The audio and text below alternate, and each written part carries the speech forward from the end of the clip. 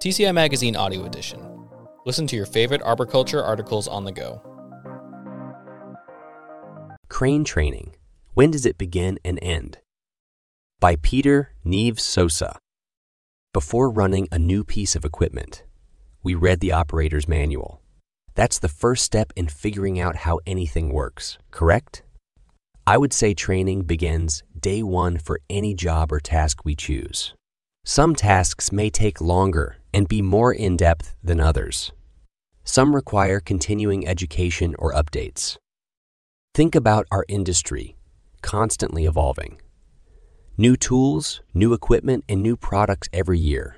Sometimes it's just a new way to use a device that's been around for years. We are innovators, and therefore need constant training. If I have seen further, it is by standing on the shoulders of giants. Sir Isaac Newton. Look around. We are in an industry of giants, or rather, people I would call giant slayers. Look at the list of presenters at TCI, Expo every year. These men and women are eager to share their experiences with anyone willing to listen. Let me tell you, we can all learn from one another, especially from our and others' mistakes. This is a huge part of my company's annual Crane Safety Climber School. We have trainers who have been there and done that. The groundwork has been laid, and we don't need to repeat mistakes. Rather, we learn from them and move on. Each and every one of us has the ability to go further and be safer, simply by starting from where we have gotten to. As an industry, by not starting from the beginning every time. So, when does training begin? In the tree industry, we put a lot of emphasis on seat time.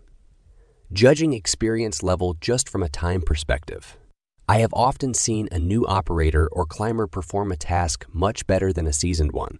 Time alone does not make us better. What we do with our time does. I also have heard people advise not to work with a new operator. I enjoy working with and helping new climbers and operators. It may put me in a little more attentive posture knowing I'm working with someone less experienced. But everyone has to start somewhere. Success is no accident. It is hard work, perseverance, learning, studying, sacrifice, and most of all, love of what you are doing or learning to do. Pele, soccer great. Learning curve. When I train new operators, I start with a demonstration, then repetitive motion activities. For an operator, it must be second nature to pull the correct handle, to perform a crane function. The first thing that needs to be mastered is setup. A good or bad setup can make or break a crane job. This means knowing the best position for the task and placing the crane in the optimal spot for picking and setting. Also, being able to level the crane on uneven terrain is key. We do not get perfect scenarios often. Our customers expect us to be able to do these things quickly, as they are paying by the hour.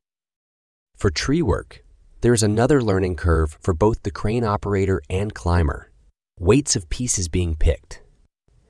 You need to know species for both weight and the way the wood will react. A good arborist should be able to help educate a crane operator on these points, while a good operator will diligently convey the weights the machine is seeing during the job. Constant communication is helpful. You can never have too much information. When I get a call from a new crane, work customer, it's usually obvious by all the questions of who brings what to the job. I have told them, as long as your climber can climb and listen to instructions, we will get through the job. Now, that is with myself or my operators. It could be very different with another company. Think differently. Climbers working with cranes for the first time have to think differently. What normally goes down is now picked up.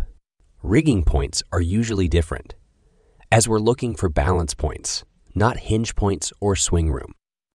Start small and allow yourself safe exit paths. Once you see what can be done, increase from there, but always allow room for error.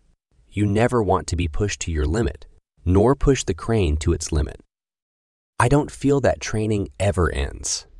Only our role in it will cease when we decide to stop participating.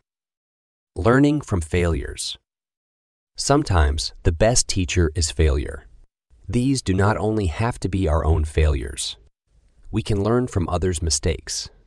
In order to do so, we have to create a culture that doesn't just share our wins. We need to let people see our failures as well. As much as we enjoy watching Facebook, TikTok, or Instagram highlight reels, I feel we also can use these platforms to share our less than perfect experiences as well as our successes. If we share something that didn't work, it may prevent someone else from trying it tomorrow. You could possibly save someone's life just by letting them know you already tried that and it didn't work. Functions and limits. When dealing with cranes, be aware they all have only 4 functions. Cable up or down, boom up or down, telescope in and out and rotate, left and right. Operators can make the machines look very fluid by performing these functions together. All cranes have their limits, just like every piece of equipment. There is no one size fits all. The biggest thing I would want you to remember is they all have a limit, an end of the chart. Whether it is an 18-ton crane or a 500-ton crane, it will have a point where it can pick no more. The concept of don't pick up what you can't put down is important. This will typically come into play when you have a larger crane. You may be able to pick up the whole tree at once. But what will limit you?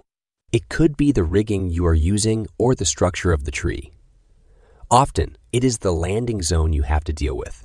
You may only have a small space to land pieces. Even though your capacity would allow for larger picks, it would not make sense to do so. At the Crane Safety Climber School, we often say nobody ever died from taking too small of a piece. I also don't believe you could rig or cut too perfectly. The nice part is you always have the next pick to try again. With every step, you should be trying for perfection. Every pick is another chance. Have an alternate plan. I believe it was the 2017 Crane Safety Climber School at which we faced several challenges. The first day it rained every time we tried to come out of the classroom. Sometimes things are out of your control, and you must have an alternate plan. It's always a good idea to have a plan B, even if it never gets used. Once we did get outside, one of my cranes was having an electrical issue. We were not sure if we would be able to use it. We had to call a friend for a favor. We got another crane on site to get things going. Then, with a 30-year seasoned veteran in the tree doing a demonstration pick, he dropped his saw 60 feet to the blacktop. He didn't lose his cool. He just pulled up another saw and made his cut. While that is a humbling experience for the veteran climber, it was great for every student to see. At every level of experience, people make mistakes. Being able to recover from them is what makes some people stand out. Train, train, train. When we first started Crane's Safety Climber School, at the wrap-up discussion someone said, "What we learned here may save someone's life." That hit home for me. We as an industry need more hands. Own training. It can be done on the job, but production must be sacrificed. It can be done at training events, but there are few out there. The training needs to stay relevant and up to date. As more equipment becomes available, we need more people who are able to use it and show others how to use it. I would challenge everyone to view training differently. It is not just in the specified scenarios labeled training, but look at every day as practice, another chance to improve. Training never ends. It all becomes cumulative experiences. Hopefully, we are able to learn from them.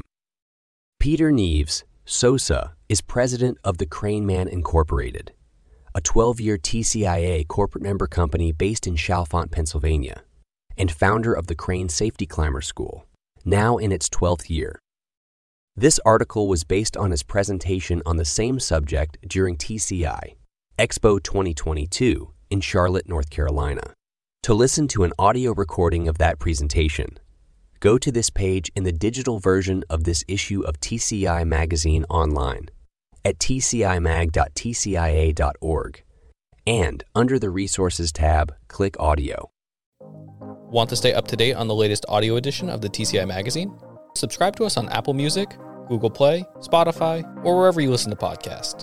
To check out more of what TCI Magazine has to offer, or to subscribe to the print magazine, visit tcimag.tcia.org.